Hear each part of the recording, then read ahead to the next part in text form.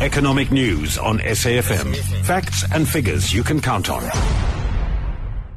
And we're joined on the line now by ETF strategist and advisor Nerina Visser. Let's start with that oil price, $54.10. We've just had a price increase and not looking great. Absolutely right on that count. Thank heavens for the stronger rand. And as long as those two sort of stay out of sync, oil price weaker, rand stronger, we'll be okay. But if they start moving in the same direction, especially if the rand weakens again, then I'm afraid it's going to be another big petrol price increase next month. But let's not see too far ahead. Let's not dwell on it. The second quarter GDP numbers released on Tuesday now, Nerina, that showed that we are officially no longer in a recession. Is it cause for celebration, though, or should we still be concerned about economic growth? I think we should still be very concerned about economic growth, Sakina. I think when we look at the basis for that higher than expected GDP number on Tuesday, it really just affirmed certainly coming from a very low base on the agricultural side and to some extent also on the mining side. Those really were still some of the few very strong and positive components of GDP. Much more concerning for me is the lack of investment spending in terms of what is going into creating productive growth for the future.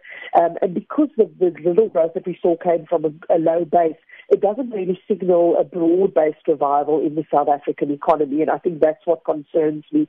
You know, when you look and see, for example, that government services expenditure was down 0.6% for the quarter, it does reflect those efforts being made towards fiscal consolidation, which is very good, but of course for the long term it doesn't really bode well for growth in future.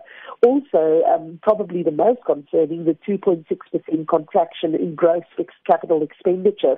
It shows certainly that what CapEx is being spent is mostly on replacement and maintenance CapEx, and there's very, very little expansion CapEx that is being spent. And that's really why the projections for GDP growth for the full year is still well below 1%, and I think it therefore remains a concern. I guess on the positive side, the impact of the rate cut that we saw in June is not really in the numbers yet, and there is still a chance that we'll get another rate cut before the end of the year, maybe, who knows, even now in September. But I think, so there are some positive signs, but I think we need a much broader, more broad base, and we definitely need to see that investment spending coming back to the table before we can have any expectation of sustained positive movements in growth going forward.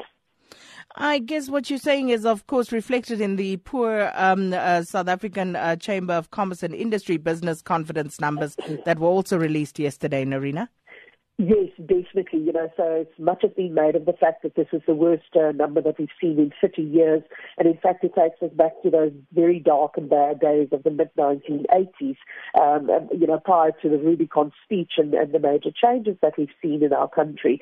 But I think, so it's certainly not to say that we're back in all cases to what it was like in the 1980s.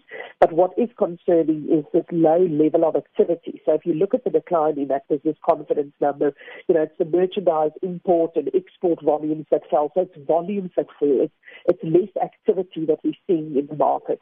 And really the only positive contributions to that business confidence index was the lower consumer inflation that we've got and to some extent new vehicle sales. And certainly I think the concerning thing here is that South Africa's activity levels and outlook is very suboptimal despite a positive outlook, global outlook.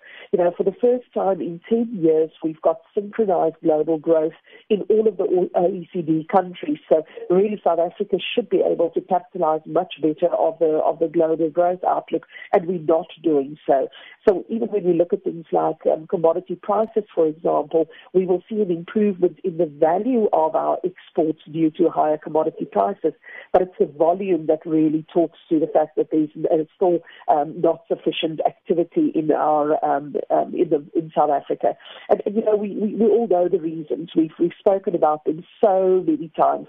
We need significantly higher growth to really address the high unemployment. And when you look at things like business confidence, it's mostly the lack of policy certainty that causes businesses, and I guess to some extent even government, not to spend the money that needs to be spent to create that growth for us.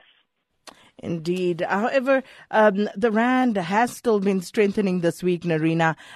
What is driving that more, succinctly? And also, is this why the market declined for a fourth day in a row?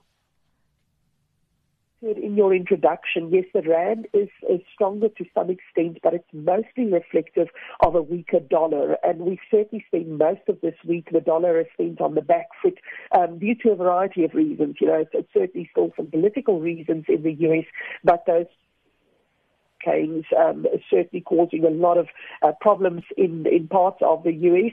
It's also the main reason why that oil price is up so strongly. So we've seen the dollar on the back foot, and that's really resulted in especially the euro being significantly stronger, much better economic data coming out of Europe, and the rand has largely really been tracking that euro stronger. So very grateful for the strength that we see in the rand, but I don't think we should feel too optimistic that it is because of domestic position, but rather a reflection of that weak dollar that we've seen. But I think generally it should be a positive day for us on the market. Certainly Wall Street was very strong last night. We've got Asian markets in positive territory this morning. So, yes, let's not get too depressed on a beautiful Thursday. Let's lift our heads and see what we can do to make this economy grow and to help improve the lives for all of us. Absolutely. Thank you so much, Nerina Visser, strategist and advisor at ETF SA.